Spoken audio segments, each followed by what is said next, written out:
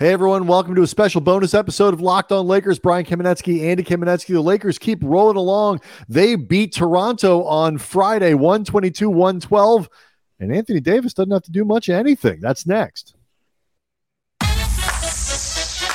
You are Locked On Lakers,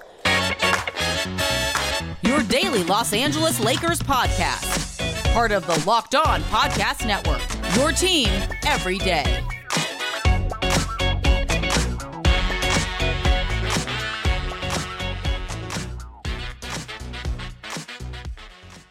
Thanks to everybody for making Locked On Lakers your first listen of every day, even Andy on weekends, because that's what this is. This is a weekend bonus episode of Locked On Lakers. Of course, you can also find us on YouTube, a channel with over 13,000 Lakers fans and basketball fans on it. Thank you guys so much for the support of the channel. And I'm sure everybody checking in on this Saturday is excited because the Lakers played a really nice game on Friday night. They beat Toronto 122-112. They moved to within a game of 500, 33-34. More importantly, Andy, they moved to within a game of the Dallas Mavericks in the 6th spot in the Western Conference.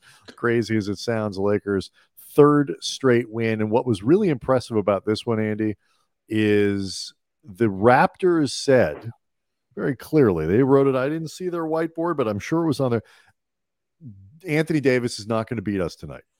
Anytime he came near the ball, double team, sometimes even a third guy shading over there. The Raptors challenged the Lakers to beat them with somebody who wasn't Davis, and the Lakers accepted. Yeah, and there are a lot of things that were great in this night, but I actually want to disagree with you on one part in what you said in the intro. The Lakers did not always play a nice game in this victory. They had 20 turnovers. Okay, they got absolutely shellacked in the third quarter. I believe Toronto opened on like a 17-2 or a 19-2. The Lakers missed, I want to say, 11 of their first 12 field goal attempts. Like the Lakers spent a lot of this game, I imagine in part because, you know, what you'd mentioned before with Anthony Davis just getting swarmed, and, you know, the guy that has been the focal point of their offense without Anthony Davis all of a sudden not being there, you know, reincorporating D'Angelo Russell back into the mix. Things were actually pretty choppy for a lot of this game, which, by the way, makes it all the more impressive that they still ended up winning by double digits, still ended up getting an incredible return from D'Lo, 28 points, 10 of 17 from the field, 5 of 8 from three, including a couple huge transition threes down the stretch, 9 assists, and then the bench, 16 points from Rui Hachimura, 23 from Dennis Schroeder, Austin Reeves with 18 points, 5 assists, and Wenyen Gabriel, his stats don't jump out, but he played a really nice game. Like this was a game where a lot of guys, and Darvin talked about this after the game, took a huge step forward in that they did not rely on AD to do everything, and they still, again, managed to win by double digits. Well, yeah, and to your point, like I've kind of graded style points out from all this, but you're right. There were a lot of turnovers, and you know that's a thing. And there's no question the Lakers, particularly early, and then I think, you know, so at the beginning of the game, Toronto swarming Anthony Davis, Lakers have to kind of adjust to that. In the third quarter, I think they came out of the locker room and said, okay, here we go. We'll get AD going here. You know, we got a nice lead. We'll get AD going. And, you know, they fell kind of back into it. But on balance, obviously, you can look at the score of this game and say, yes, it was a good one. And, you know, you listed all of those guys with all of those points. And it's because, again, they had 122 of them, and Anthony Davis only had 8. And it wasn't because I think AD was being passive or just wasn't engaged or whatever. He had 9 rebounds. He had 4 block shots. It's because the Raptors, just like they said, somebody else is going to beat us. And we're not going to, and they did not let up from that plan, really, ever. No. And to their Nick credit, Nurse is known for those type of funky defenses, and they've got a lot of long dudes that they can put on AD and just, in a lot of ways, just junk it up. And look, I don't think, the formula for the Lakers is not going to be 5 guys in double digits, none of whom are AD going forward.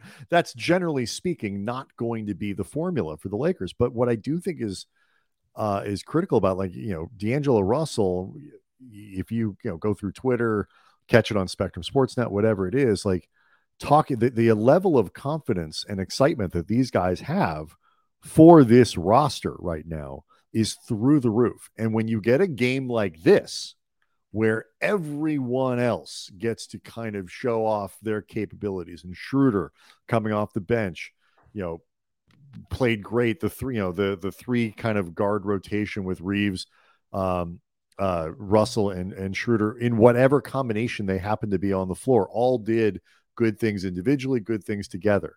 And this sort of win where you're getting that swagger without AD, because I forget what show it was. It was after probably after Wednesday's game, where we kind of talked about that, like the lift you get as a team from knowing you have that guy on your team. That guy didn't even have to do anything, and so that elevates them in a different way as the Lakers continue to build real momentum in the Western Conference. Yeah, you referenced D'Lo and the vocal confidence that's being expressed by these guys, and in particular Russell. After the game, talking with our buddy Mike Trudell, Spectrum Sportsnet, he said, quote, "Man, if we get one training camp under our belt with this group, the sky's the limit. With that being said, we don't have a training camp under our belt, and the sky's still the limit," which predictably I tweeted that out at Cam Brothers. It would appear that the natives are enjoying that quote. But to D'Lo's point, this was a game where they turned the ball over 20 times, and they were discombobulated a lot because they had to figure out how to do this without Anthony Davis really having any space whatsoever to operate. And, the Lakers are still in a place where they're in an uphill fight. They cannot afford many losses. Like those things that we kept talking about and hammering home after the trade deadline, even with the optimism both of us had very, very strongly about the work Rob Pelinka did reconfiguring this roster, like there's still a lot of work ahead. But that being said, the big difference between pre-deadline and where we are now, and I think this was really, really underscored in this game tonight, the Lakers no longer have to play damn near mistake-free basketball in order to give themselves a chance. I'm not saying they can get overly sloppy and win, but before they really could not afford mistakes. Now they have enough talent on the roster and enough balance and enough skill set where they can be like a normal team. And when you don't have that weight of having to be perfect, you often play better. Yeah. And, the Lakers, they didn't look good in the third quarter, but that third quarter was primarily failings on the offensive side of the ball. As much, I think they missed 11 of their first 12. It might even been more than that. I think I stopped counting. But they only scored 15 points in the third quarter. You turn the ball over, you only score 15 points. It's actually pretty impressive that Toronto only managed 28. So, Toronto had one 30-point quarter, and, they were held to 22 in the fourth. The Lakers have been a top shelf defensive team since the trade deadline. Depending on which metric that you want to use to measure, defense, they've been the best. And they got a really, really good defensive fourth quarter as they overwhelmed Toronto, outscored them by 15 in the fourth quarter. And most of that, by the way, was with Anthony Davis sitting on the bench. He only came back into the game with 5 minutes left. When Toronto shaved, I think, down to like 5 or 6 points. Like that was real calm. There was a point with, I think, like 6.5, 7 minutes where I assumed Darvin out of a timeout was going to bring AD back in. And he kept rolling with the dudes that built up that lead. I was just going to say, like, a lot of guys like Austin Reeves, Schroeder. I thought Wenyen Gabriel, Jared Vanderbilt, just really disruptive defensively in that fourth quarter. Like they turned a lot of what Toronto had been doing to them in terms of the fits that they were giving. They just turned it back around on the Raptors. And then, those transition threes, especially, like D'Lo hit a few of them, like those, or the and ones that Russell and Reeves were getting a lot of. Those are the things that just can break a defense. Like just absolutely deflate them. And the Lakers were very good from 3-point range, over 43%. Russell was 5 of 8 on his own and really shot the ball well in the fourth quarter. Man. But Schroeder he's a was showman, man. He loves to put on a show. D'Lo. And I think, but like that's important. Like and I don't want to make everything. Russell also had 9 assists to get to the 28-9, but like to get to the points that we were making earlier in the week about it's decision makers, it's organizers, it's a different deal with D'Angelo Russell as a real point guard, and he's not even like in the Chris Paul school of point guards in terms of like what, but like he's more of that guy than Schroeder is. He's more of that guy than Reeves is, and so just the difference in the screen and roll action, the difference in all those little things, and even when D'Lo was kind of throwing the ball early in the game into the fourth row, it just works better. And so you get that back into the offense, and it really makes a huge difference. But, and again, I don't want to make post deadline everything about, Russ was dragging the team down. Russ sucks, Russ, whatever. There is a different energy with the sort of begrudging, I'm gritting my teeth and I'm going to say the right things and I'm going to try to do the right thing. And I do think that's what Russ was generally trying to do for most of the season.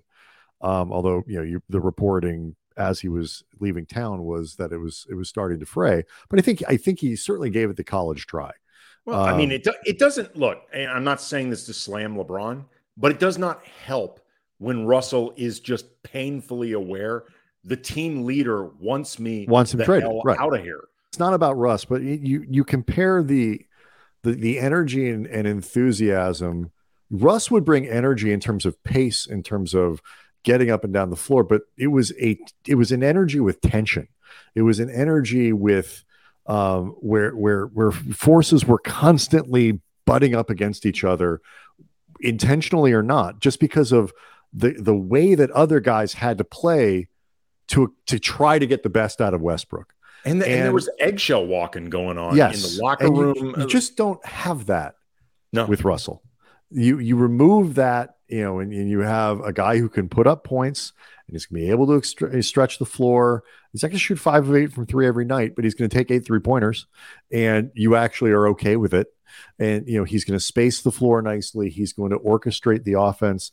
Maybe he doesn't get you up and down the floor at the same pace as Westbrook. He doesn't certainly have the Hall of Fame pedigree and all that, but everything makes more sense. And I think this energy comes without the other stuff. And that makes a big difference. And it also allows other people to play in styles that are more built for them as opposed to built for Westbrook. And then final point on this, and I'm basically done, is you mentioned how, the rotation and all that. It's like the Lakers put, I want to say, let me look it back up here again, 10 guys on the floor tonight.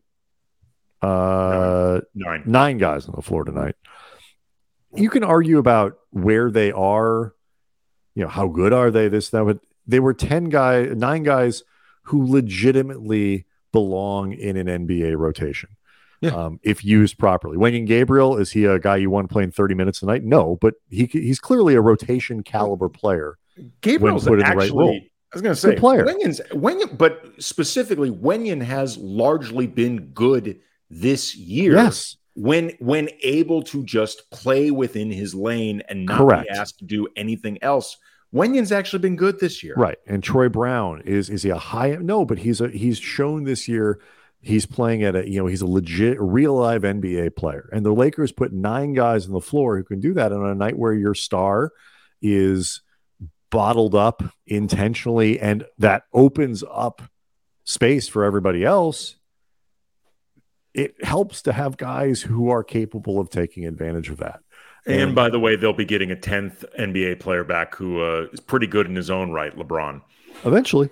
Yeah. And it's certainly looking more and more like they will, if they can hang on to, those last 4, 5, 6, 7 games, whatever it is, knock on wood, Shams put out, I think it was Woj or Windy. I think it might've been Windy put out, something that like LeBron is doing everything he possibly can to try to figure out a way to get back before the end of the regular season. But the way the idea that the Lakers would be playing relevant basketball with 5 games left, 6 games left, I would say is more probable than it is wishful thinking at this point. It's pretty awesome, man. It's pretty awesome. So Sunday, the Lakers get to roll on trying to be playing the Knicks at the Crypt before they go on looking to upstage the Oscars. Yeah. They go on a bit of a road trip, but it's a road trip that's very winnable. You're talking about New Orleans and Houston, games the Lakers at this point you would think ought to take, particularly given the injury issues that the Pelicans have. So Locked On Lakers on YouTube, we're going to go see all this stuff and participate in the community, and we'll see everybody after Sunday's game. But first, Andy, we want to let people know that today's episode is brought to you by BetterHelp. Everybody reaches a time where you need to learn something about yourself, where you need to adjust to different circumstances, where, there's a big life change, something that happens that, you need a little bit of help.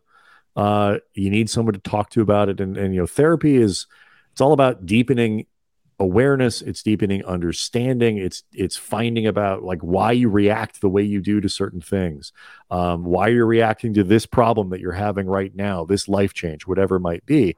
I've done it. I know you've done it at different points in our life, and it can be really, really helpful.